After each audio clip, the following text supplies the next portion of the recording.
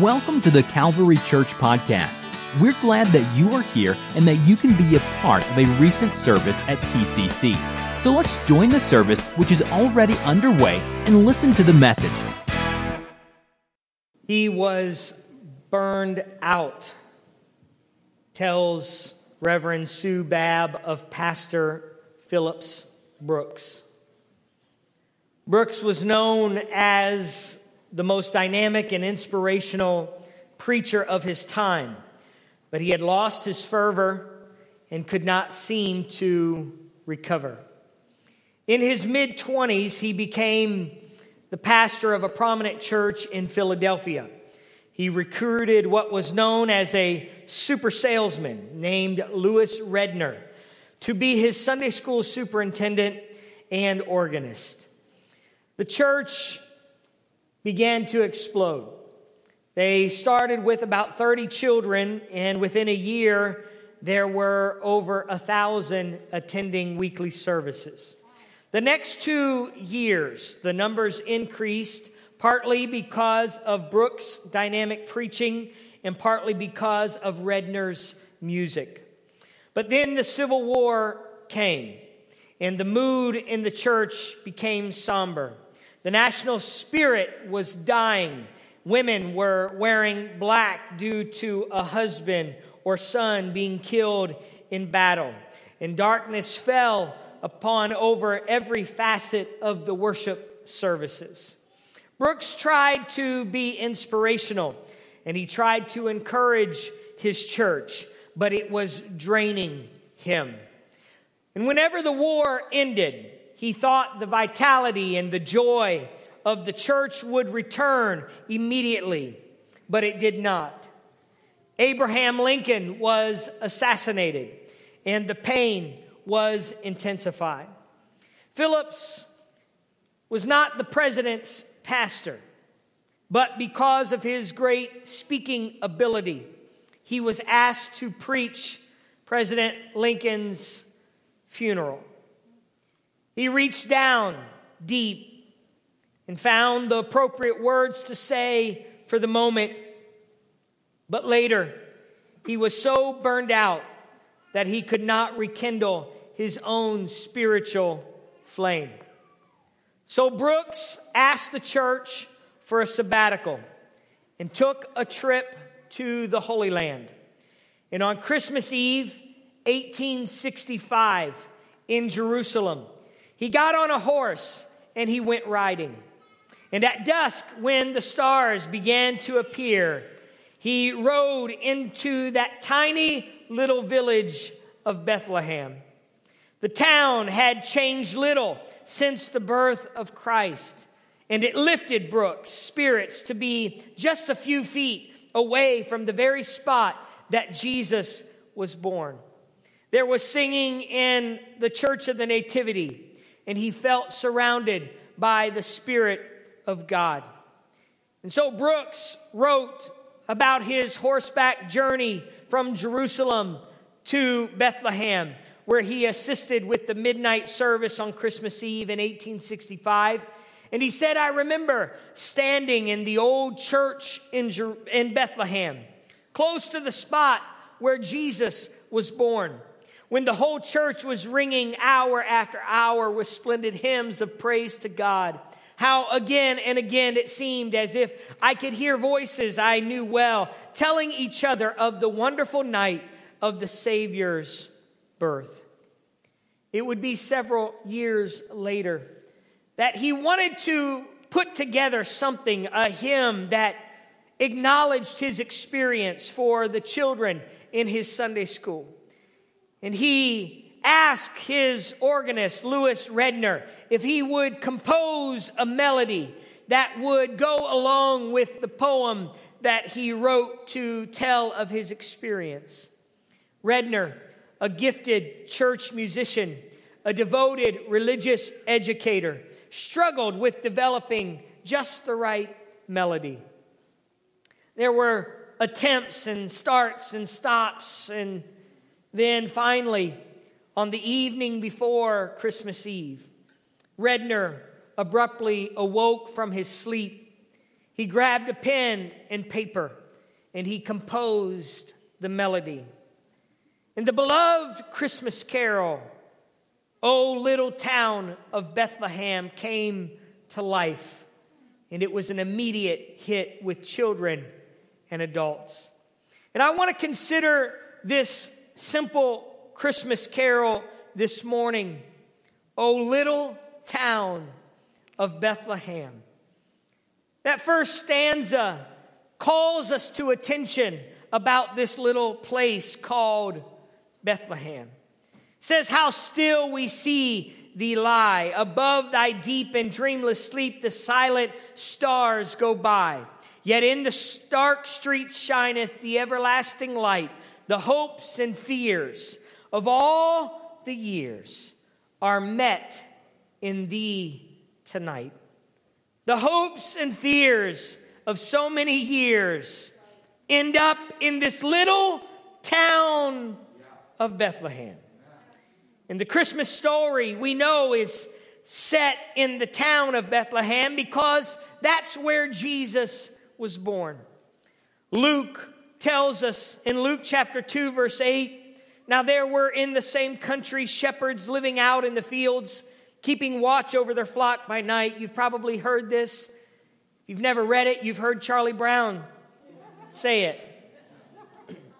"And behold, an angel of the Lord stood before them, and the glory of the Lord shone round about them, and they were greatly afraid. Then the angel said to them, 'Do not be afraid, for behold, I bring you good tidings of great joy, which will be to all people. For there is born to you in this city of David,'" everyone say the city of David, "a Savior who is Christ the Lord.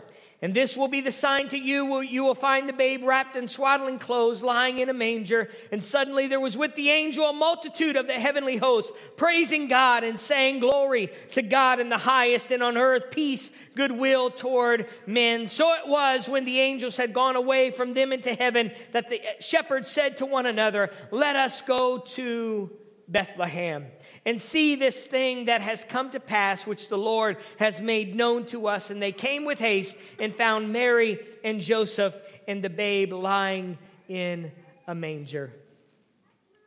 Quite a moment. Quite a moment to have in such a small little place. Oh, little town of Bethlehem. As we consider Bethlehem today, it is important to understand the significance of Bethlehem in the Bible. Bethlehem is put on the Jewish map because it was a place of both death and life. It was a place that found sorrow, but it was a place also that found a new birth and new life. In the Old Testament, we find the patriarchs, what we call the patriarchs or the founders of the Jewish people. We find Abraham and we find Isaac and we find Jacob. Abraham has a son named Isaac, and Isaac has a son named Jacob. And Jacob has 11 sons by the time we find the first mention of this town called Bethlehem. Jacob, his last son, his name was Joseph. And he had been sold into slavery without the knowledge of his dad, and it was hurtful, of course, to his father. It was devastating to him. And in Jacob's mind, Joseph was dead. But we find that Jacob has another son on the way with Rachel, his beloved wife, who had given birth to Joseph as well. And when it came time to give birth to this son, the scripture tells us in Genesis chapter 35 that they journeyed from Bethel.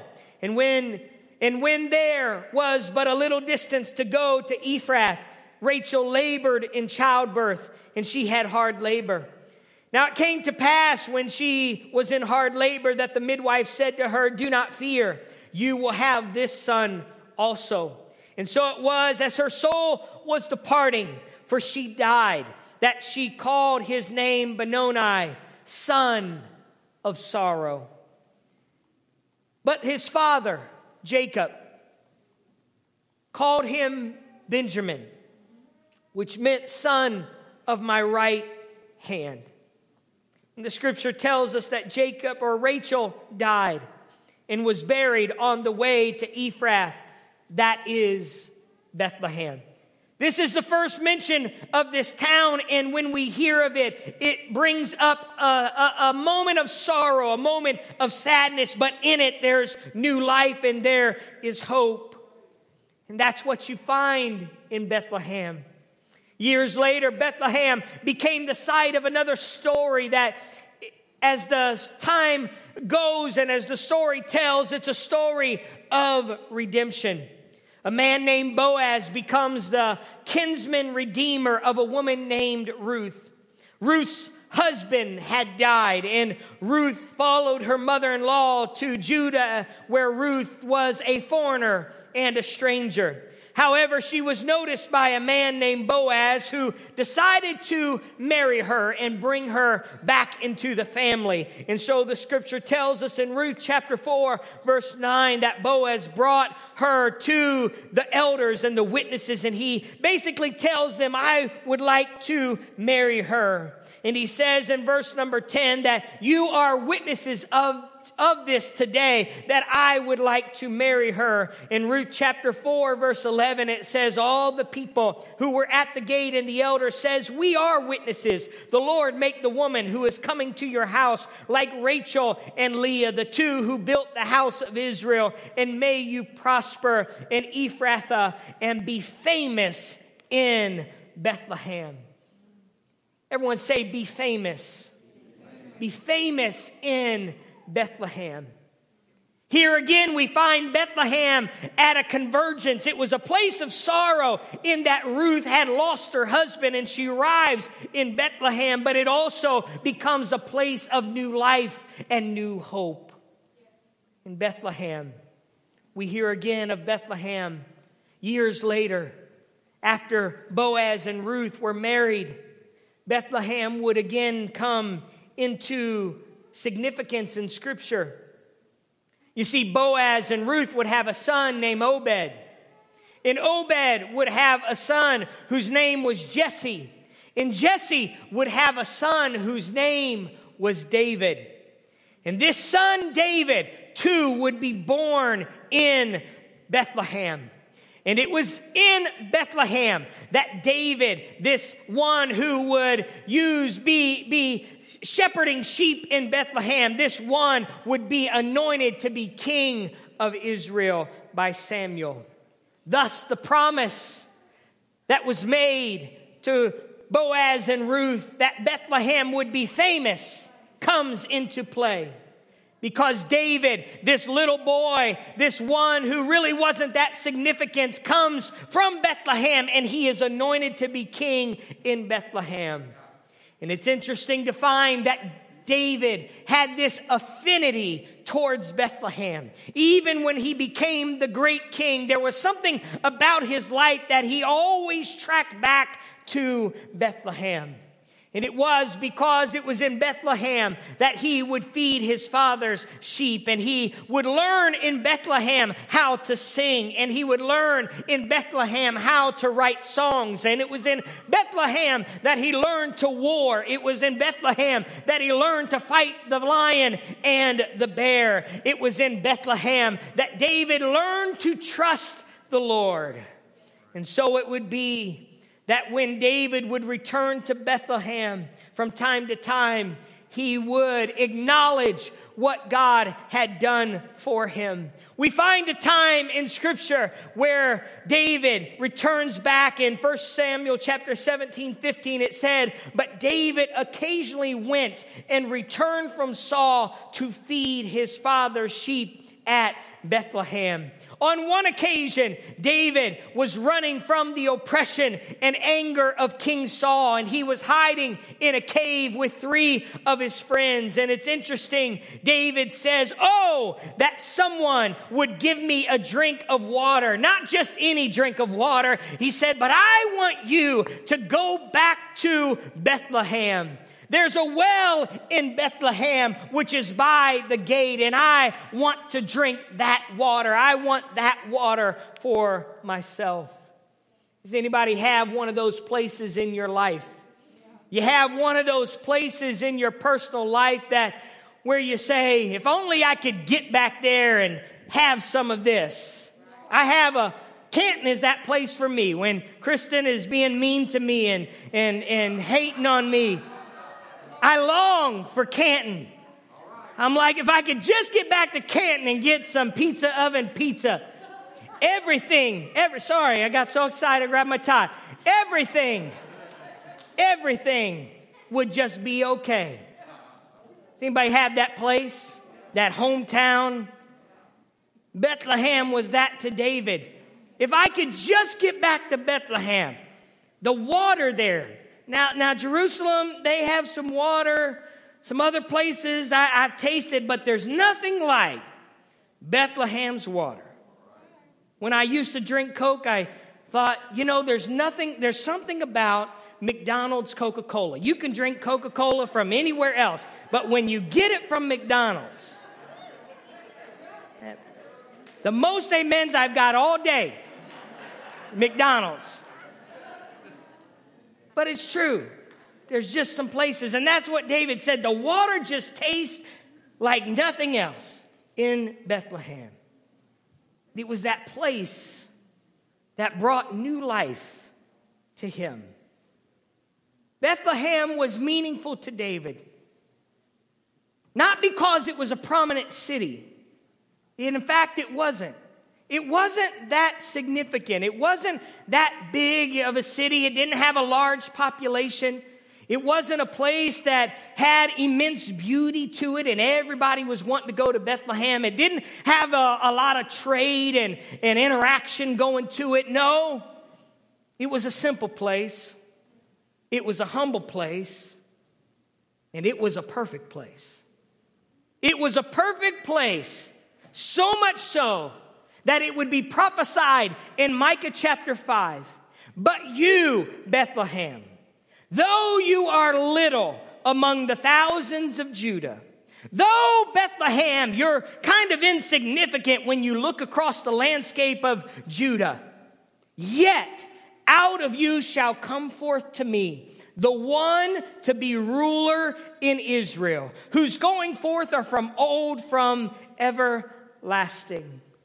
Out of this simple little town comes the ruler of the world for ever and ever and ever. And so Matthew, when he would describe the story and he talks about the birth of Jesus in Matthew chapter 2, he says, now after Jesus was born in Bethlehem of Judea, in the days of Herod the king, behold, wise men came from the east, came to Jerusalem, saying, where is he who has been born King of the Jews? For we have seen his star in the east and come to worship him. And of course, Herod the king was troubled by this, and all Jerusalem with him. And when he had gathered all the chief priests and scribes of the people together, he inquired of them where the Christ was to be born. See, where were all the smart people?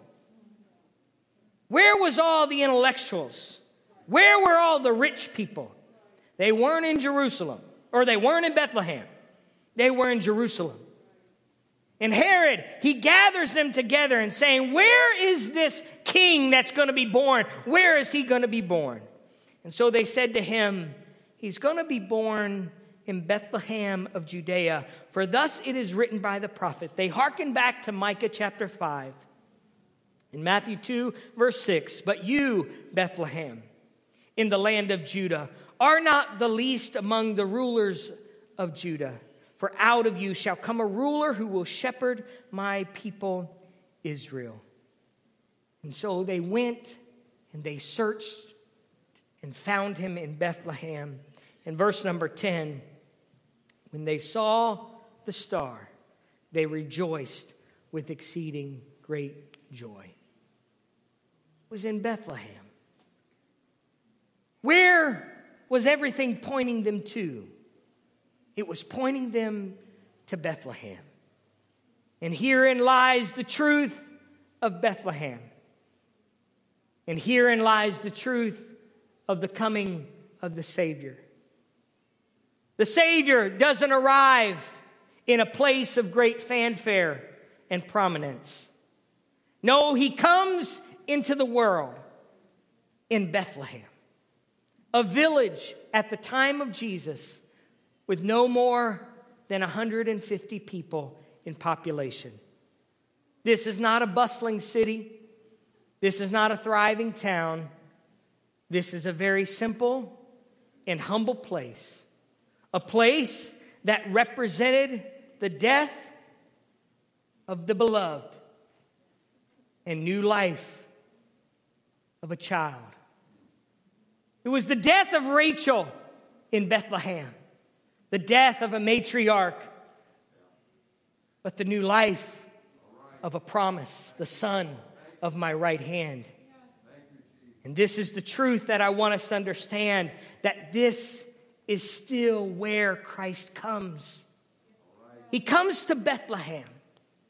He still comes into our lives, not because we're great. He comes into our lives not because we have something extraordinary to offer him. Not because we are powerful in and of ourselves, or we are wealthy, or we are smart, or we are popular. But no, the Savior of the world, let me tell you, he still wants to come.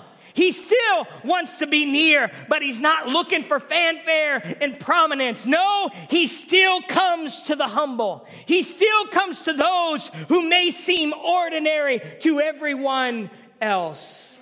Psalm chapter 34:18 says, "The Lord is near those who have a broken heart and saves such as have a contrite spirit." David would say, "For the Lord takes pleasure in his people. He will beautify the humble." He beautifies those who will humble themselves to God with salvation. Jesus still comes to Bethlehem. Shows up in the ordinary moments. He shows up in the most insignificant places and times. And herein lies the truth that he desires to be near you. He desires to be in Bethlehem. Over the last several weeks during Growth University, we heard stories from individuals in our church. Amazing individuals who allowed the Savior of the world to come into their lives. And while these individuals today represent great things in God, what we saw in their lives was a God who was not near to them because they were perfect. A God who showed up in their life not because they had it all together. In fact, the opposite was true.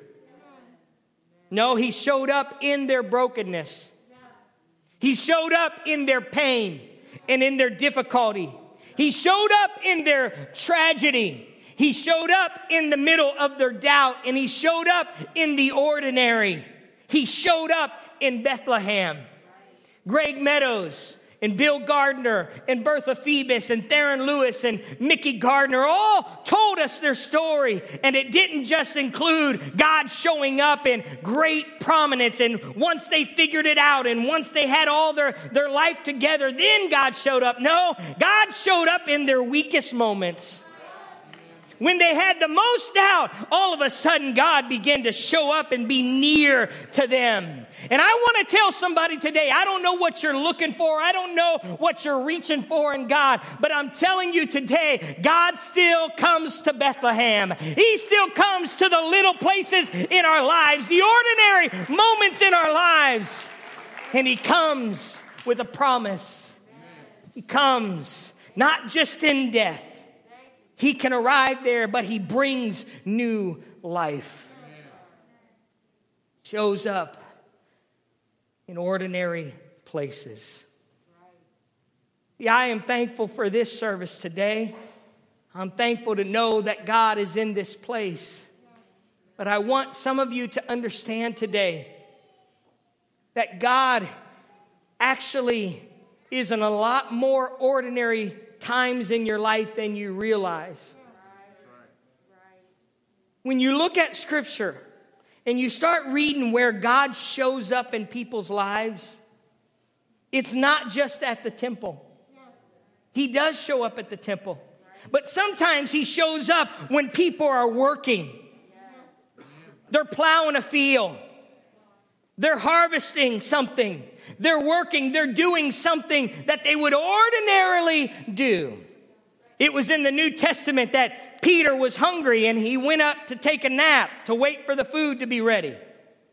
And it was in that ordinary moment that God shows up and gives him a vision about Cornelius. Just in the ordinary. It wasn't in a temple. It wasn't in a service. And that's what I want us to understand today. That the Savior of the world is not just going to show up here. But tomorrow, when you're working or you're traveling or you're going, guess what? God can show up in the middle of it. Oh, little town of Bethlehem. I want you to stand with me this morning. You see, Christmas points us to the idea that God comes to dwell with men. Why do we put an emphasis on Christmas today? Because it's an absolutely beautiful idea that God, the creator of the world, would come to earth to be near us, to be in relationship to us. But it's Bethlehem. It's Bethlehem that points to the idea that God dwells in the simple and the humble places of our lives. Right. Bethlehem shows us God's promise isn't just for those who are prominent. It's not just for those who are gifted and extravagant. But Bethlehem shows us God's promise is for the least and it's for the ordinary. And so this morning, I wonder if you would trust a God who would be willing to come near you today. You say, well, I don't have it all figured out. I don't quite. I'll trust God when I start doing better in my life. I'll put my faith in God. I'll be baptized once I know that I've got it all figured out and I can live for God. That's not when God wants to show up. He wants to show up in the simple places of your life. And all He needs is you to say, God, I humble myself before you. It was those wise men who just came to Bethlehem and they worshiped a mighty God. They worshiped Him. And they gave Him what they had. The Bible says they opened all their treasures. They gave Him everything they had.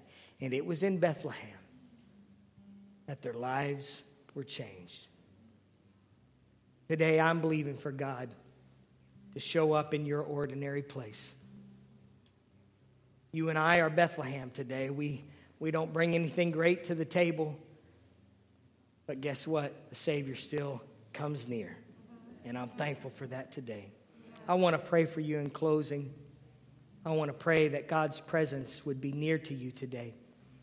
I don't know what reason there might exist in your life where you feel like God is distant. But I'm telling you, He loves every single person in this room today. And He wants to draw near. God, I pray right now in this place. God, for every heart, every mind. God, I'm praying today that there would be this sense of your presence like never before. God, I don't know what some maybe have as a preconceived idea of what you are or what your presence is like or what you think of them. But Lord, you chose to show up in a place called Bethlehem, a place that was the least of all the cities. Was hardly even known. It was a place of sorrow. But Lord, you made it a place of new life. God, take our hearts today. hearts that are sorrowful, hearts that are broken. And Lord, I pray you would breathe new life into them. Let your love shine great in this place. God, we surrender everything to you today. I wonder if somebody would just pray a prayer today from your voice.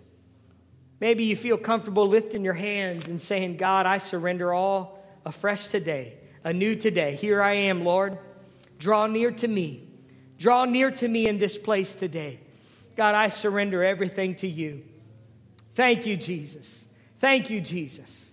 Thank you for your kindness. Thank you for your love. Thank you for your mercy, Lord, that is evident. It's evident, Lord, in this room today because we're still here. God, you could have easily just done away with us, Lord, but we're here today because you're giving us an opportunity for you to be near us. Oh, God, we love you today. We honor you today. We worship you today. How excellent is your name in all the earth. I love you, Lord. I love you, Lord. I love you, Lord. While they're just playing that music softly, I wonder if you would just acknowledge the Lord. Go ahead and worship him. Imagine yourself bringing gifts to him and saying, God, I surrender my life to you. God, here is what I have. I don't have much, but I give it to you today. I offer my heart to you today. I offer my life to you today. Come, be near me today, Lord. Be near me today, Lord. Be near me today, Lord. Hallelujah, hallelujah. His presence is in this room right now. Oh, God, you're coming near to us today. God, let us feel your unconditional love. God, you're giving us worth today. You're giving us value today. Oh, hallelujah, hallelujah, hallelujah. How excellent is your name. I praise you, oh God. I praise you, oh God. I praise you, oh God. You are wonderful, Lord. You are wonderful, Lord. You are wonderful, Lord. Thank you, Jesus. Thank you, Jesus. Amen. Pastor Brooks once said, it is while you are patiently toiling at the little task of life that the meaning and shape of the great whole of life dawns on you. As you are patiently toiling at the little task of life, that the meaning and shape of the great whole of life dawns on you. That God can show up in the smallest of moments. He can show up, and he will show up in the smallest of moments.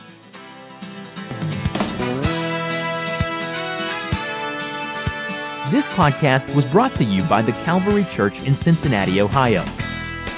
For more information about the Calvary Church, please visit our website at www.thecalvarychurch.com. Consider joining us for a service where you will find friendly people, high-energy music, and life-transforming preaching and teaching from a biblical worldview. You can find our podcast on iTunes, Google Play, or on our website at www.thecalvarychurch.com. Until next time, thanks for listening.